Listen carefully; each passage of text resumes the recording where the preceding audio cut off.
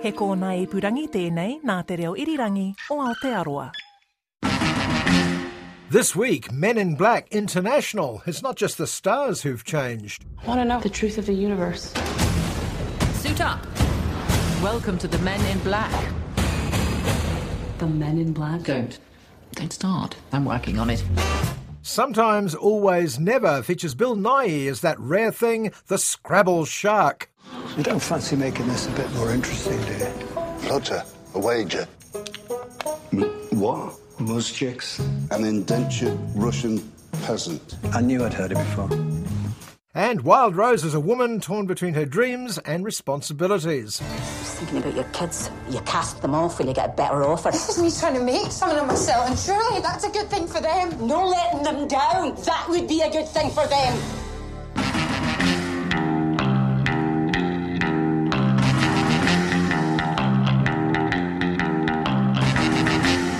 Hello, I'm Simon Morris. As we count down to the upcoming International Film Festival with its endless surprises and risky movies bravely walking the fine line between triumph and disaster, we're reminded how risk-free the rest of the year has become. I suppose if you're throwing around millions of dollars, some of them your own, to make films for an audience often a year or two in the future, you'd want to hedge your bets too. Our planet will perish. So will we. Unless we set Godzilla free. Welcome to a world of endless sequels and remakes where the major selling point is the title. This is brand name cinema with a vested interest in no surprises, thank you. The method is pick a title you've heard of, like a big hit movie of the recent past, then do a sequel. And when the first cast starts wearing out its welcome, reboot with a new one. I gotta get you guys out of here! Get on the jet! Who are you? I work with Spider-Man. You work for Spider-Man? I work with Spider-Man, not for Spider-Man. New plan!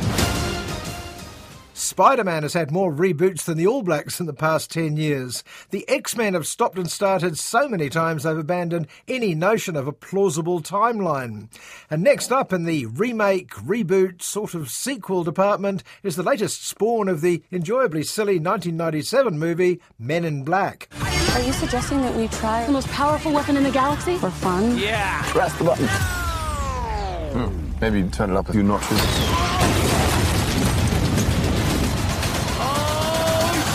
Well, we'll soon see how much the first Men in Black film depended on the specific chemistry between stars Will Smith and Tommy Lee Jones. Can it work again with two totally different players? Of course, brand name enthusiasm isn't just the province of the young and gullible. Older audiences are just as likely to be sucked in by a different sort of brand name. They'll see their favourite stars in just about anything. Would you like some of this? I believe it's called Alu Carparata. Now, if I can't pronounce it, I don't want to eat it. Imagine a film starring Sir Michael Caine and Emily Blunt, or one with Dame Judi Dench and Colin Firth, or even better, Bill Nighy and Meryl Streep. What's the film? Who cares? See you on Sunday afternoon. Well, Meryl's not on today, but the always charming Bill Nighy is in a sweet little film called Sometimes Always Never that fits him like a well-tailored suit. Whenever you make a decision, whatever you choose, there's another universe somewhere where you made the opposite choice. I can't remember where you said to meet now. Coast Guard Station. Is it near the sea? But is simple brand name enough? It will certainly get audiences through the door, but once there, the film will still have to deliver. There's no disappointment like being let down, whether it's a substandard blockbuster sequel or another favourite star stooping to an unworthy project. Invest? Invest in what? In me? In my career? In getting to Nashville? I don't remember her investing in Mary when she was in agony with her hip. 18-month waiting list. If she'd money to spare, she could have forked out in that. She's not forking it out. Just give me a chance to earn it. Well, very little chance of that from the reliable Julie Walters, who's brilliant as the tough-love mum of a would-be country star in Wild Rose. But Dame Julie is just the support act. The star is a pint-sized ball of sheer talent called Jessie Buckley.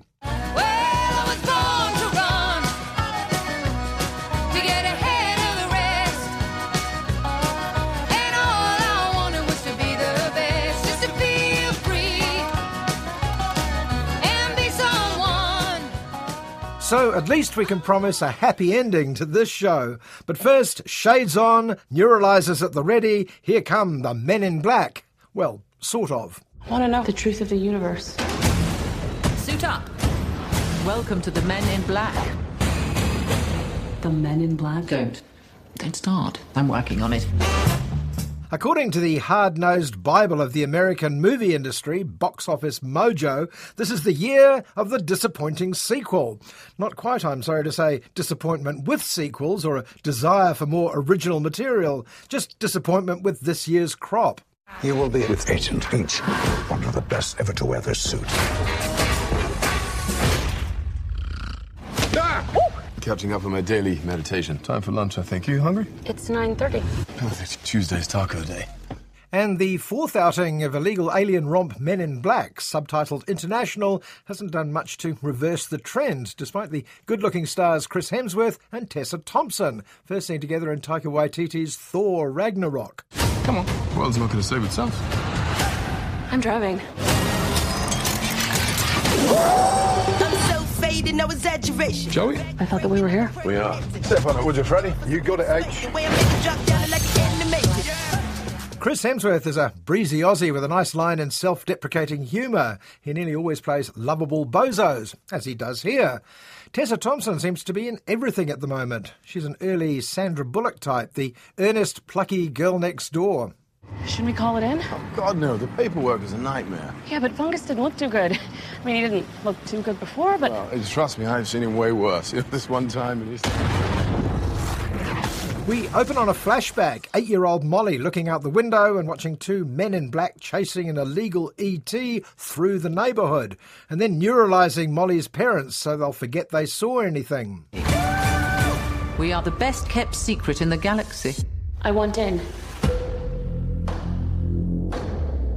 20 years ago, you erased my parents' memories, but you didn't get mine. We don't hire, we recruit. Then I'd like to be recruited.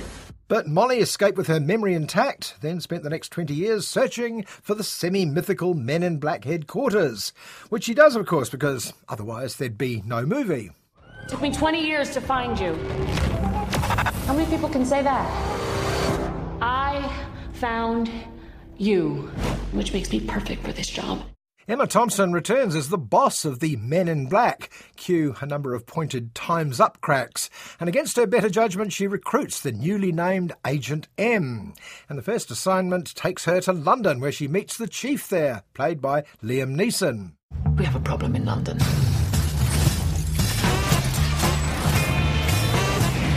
Agent M, welcome to MIB. Move it, lady. Top dog walking through. Yes, that's the return of Frank the Pug from the previous movies. And the other familiar element is the old mismatched partners trick. Agent M is assigned to Agent H, Chris Hemsworth. He's a loose cannon, she's uptight and by the book. How can it fail? Particularly when everything else is trying so hard to be just like the other films. You know who you're dealing with. We protect the Earth. Woohoo! And everyone and everything on it. That was awesome! We've got aliens of all shapes and sizes, and the Men in Black keeping them out. Well, that joke was rather funnier back in 1997, when it didn't carry connotations of build that wall. The Hive is a deadly species that can take the form of anyone, even our own agents. I haven't seen that before. We need more firepower. Side view mirror. What do you want me to do? Throw it at them? Oh, wow. But I think on the evidence of the general tone of Men in Black International that any real-life parallels were the last thing on the minds of the producers. They just wanted to keep the fun level high and any deep thoughts checked at the door. Oh, snap! Come every time you come around my left and I wanna go down like could all just look right here. Just try. And it is quite fun if you don't think about it too much, or at all. Along with the likes of Godzilla, Aquaman, John Wicks and Shazam, this Men in Black is part of the new trend of deliberately stupid movies. Yes, they're all pretty dumb, but they're aimed at people who came here not to think, but to eat popcorn in deafening surroundings. Just point at the bad guys and pull the trigger. Those are all the Men in Black. Hey, you seeing this? Sometimes you have to trust your gut. I confess I laughed several times, not always ironically, even if I'm struggling to remember much of the film a few days later. Chris Hemsworth was affable, Emma Thompson was clearly enjoying a flattering paycheck, and Tessa Thompson is on the verge of the big time given the right movie. But this isn't the one. You really think a black suit is going to solve all your problems? No, but looks damn good on you. Mostly all that's wrong with Men in Black International is it's the fourth of a franchise that should have quit at number 3. Time's up, to coin a phrase. We are the Men in Black. The men and women in black. Yeah, ha. Perfectly done. Bill Nighy has been a favourite on the screen ever since his breakout role as a has-been rock star in a film called Still Crazy, the part he later reprised in Love Actually. And since then he's pretty much played the same role ever since, the faded but still charming older guy. Ask me anything you like, I'll tell you the truth. The best shag you ever had? Britney Spears. Wow. No, only kidding. She was rubbish. In other words, the role he plays in Sometimes Always Never. Alan's a tailor, hence the dapper suits, whose two obsessions are Scrabble, the gimmick of this film is that everyone is a Scrabble fanatic, and hunting for his older son Michael. Michael stormed out of the house over a heated game of Scrabble years ago and hasn't been seen since. There are mysteries unsolved. You'd like this. It's like Scrabble, only with pig princesses. What's a pig princess? The younger son is Peter, played by Sam Riley, best remembered as Joy Division singer Ian Curtis in the film Control. Peter's the one who has to traipse after Alan on frustrating trips around the country whenever an unclaimed dead body is found. Could it be Michael this time? We'll have to make a night of it. No, we'll go on, we'll come back in the morning. It's already getting dark. I didn't bring a toothbrush. Which do you want? Cyberman or Dalek? But just because Alan's on a groomy errand, there's no reason he can't have some fun along the way, like finding likely prospects staying at the same hotel and inviting them to a friendly game of Scrabble. You don't fancy making this a bit more interesting, do you? Flutter, a wager. What? Most chicks? An indentured Russian peasant. I knew I'd heard it before. A Scrabble hustler is a new one on me, though son Peter has clearly seen it before. This time he's horrified when it turns out the nice couple Alan's fleeced are actually in town on the same mission to try and find a missing son. You hustled him. Didn't hustle him. I smashed him. Their son goes missing. They're going to look at the body. The one that might be our Michael. And you hustle him out of 200 quid. When you put it like that. When it turns out not to be Michael, yet again, Alan and Peter return to Liverpool. Peter's wife Sue and son Jack are clearly used to Grandad's endless mission, but they can also see what it's doing to Peter, despite his stoic support of his obsessed father. His brother went missing, and ever since then... The prodigal son. All he ever talked about was you. I'm the one who didn't run away. I always say the only good thing about jazz is that it scores very highly in Scrabble. It's a film that fits snugly into the quirky Brit category, elevated slightly by the fact that it's about something more than just Scrabble. The parable of the prodigal son is invoked more than once, and how unfair it seems to be on the good son who stayed. No fatted calf for him. Obviously you're welcome to stay. Grandad, that's my bed. There's a girl who walks past 2 bus stops to be at the same bus stop as her, but he doesn't speak. Meanwhile, grandson Jack has his own little obsession. The girl at the bus stop he can't get up the nerve to talk to. It's up to Grandad to raise Jack's chances with a knockout suit. The suit that gives Sometimes Always Never its title. That's how often each jacket button should be done up, starting at the top. When this is done, the thing you have to remember about these buttons is sometimes, always, never. You look spruce. Doesn't he look spruce? The script comes from Michael Winterbottom's regular screenwriter Frank Cottrell Boyce, and it shares Winterbottom's tendency to meander. Sometimes Always Never is all about the journey rather than the destination. But it does offer some charming travelling companions, including 80s comedian Alexei Sayle, the one actual Liverpudlian in the cast.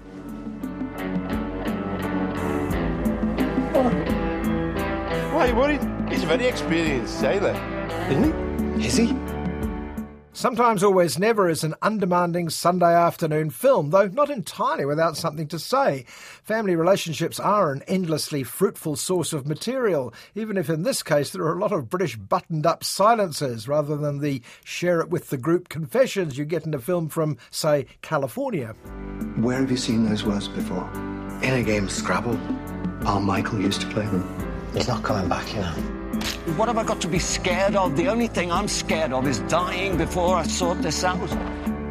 Worth seeing for the cast, but of course Bill Nighy fans already know that. And it does boast a great music soundtrack from another blast from the past, Edwyn Collins.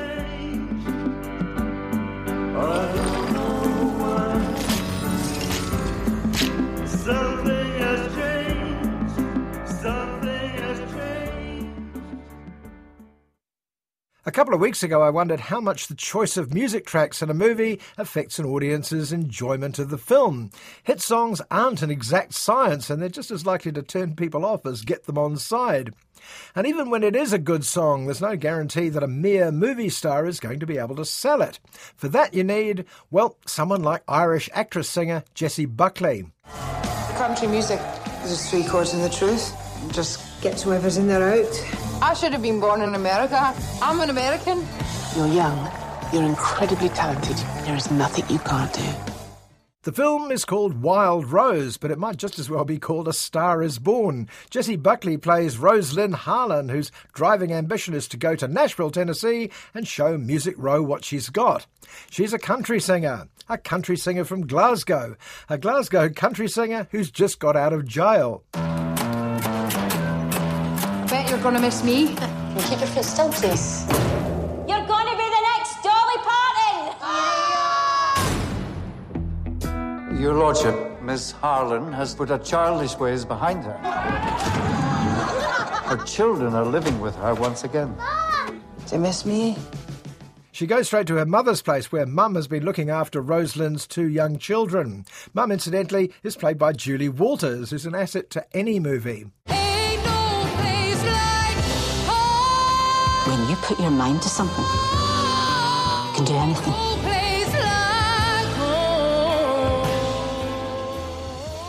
But Dame Julie isn't the point of the film Wild Rose. We soon find out what that is when Rosalind goes to her local country music club, sees an interloper singing with her band, kicks him off the stage by sheer personality, and cuts loose. Ladies and gentlemen,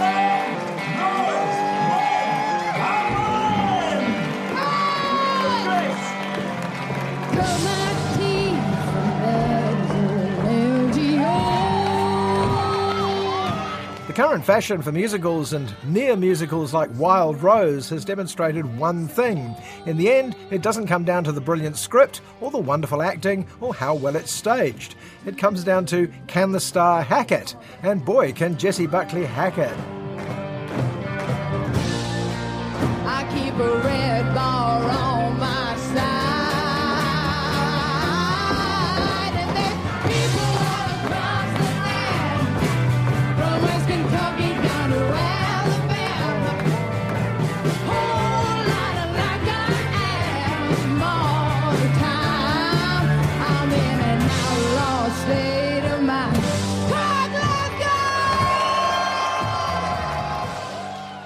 So that's what Rosalind starts with, and her task is to try and take herself to Nashville and get spotted. That takes money, and apart from singing, Rosalind is strictly unskilled labour. So she gets a job cleaning at the house of middle-class mum Susanna, played by the wonderful Sophie Okonedo. For a low-budget movie, Wild Rose has lucked into a fabulous cast. Come in. I was just thinking I could give you some recommendations. Like strong women and all that. Oh, I'd love that. I'd love to hear you sing. Where do you sing? Is there a scene? Oh, no. Susanna hears Rosalind singing while she vacuums. I could probably hear her 3 blocks away when she hits those high notes. And it turns out that, like all posh women, Susanna knows people who know people. People like the legendary Whispering Bob Harris, the BBC's country music man. If you've got a voice, you've got something to say. But you know that I had to go. At the heart of the story is the question, what is Rosalind prepared to sacrifice for her dreams? Her 2 kids are already damaged by her time in jail and the fact that they're regularly dropped off with the neighbours whenever she's got a gig. Mum is furious. Just thinking about your kids. You cast them off when you get a better offer. This is me trying to make something of myself, and surely that's a good thing for them. No letting them down. That would be a good thing for them. But she's clearly got talent. Star Jessie Buckley at full tilt is so good, jaw-droppingly laugh-out-loud good. It's not just her voice, but the way she owns any stage she goes out on. Dolly Parton would be proud. Hey! I'm trying to be a country singer. Nobody wants to see a convicted criminal up there. Johnny Cash is a convicted criminal, you ball bag. The film is about dreaming big, certainly, but in country music those dreams are so often crushed by reality. 3 chords and the truth, it says on the tattoo on Rosalind's arm, though its owner's grasp on the truth is rather shaky at times. Had to find my There's so much I can't undo. mistake. I wanted you to take responsibility. That I had But I never meant to take away your hope. But like every good country song, redemption may come late, but it does come. The pleasures of Wild Rose aren't so much about fame and fortune, even if, ironically, that's likely to be the future for star Jessie Buckley. It's about the joy of music rather than the lust for fame. There's something inside, and it's got to come out. Give that kid a microphone. What's someday, baby, when you've had your pay, you're gonna want your mama, but your mama will say, keep moving on. You've been away too long. Well, I'm through with you, it's too bad you're blue. I'm moving on. Hey! So, did I respond so well to the film because I'm rather fond of this sort of music, or because it boasted a great performance from a brand new star, or because it's a good, uplifting story? Oh, Rosalind, I'm sorry, I can't just give you money. If that's what you're suggesting, which I'm sure it wasn't. No, it was. All of the above, I'm sure, but mostly I loved it because for once, Wild Rose doesn't depend on a brand name title or a familiar predecessor. It's just itself, and it's a knockout. And as the sawdust on the floor finally settles, it's time to go. I'm Simon Morris, and next week we'll preview the upcoming New Zealand International Film Festival, so I hope you'll join me at the movies, same time next week.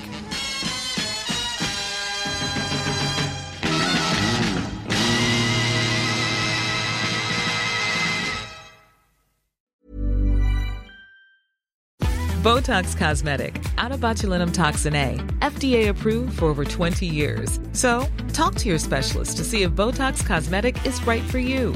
For full prescribing information, including boxed warning, visit BotoxCosmetic.com or call 877-351-0300. Remember to ask for Botox Cosmetic by name.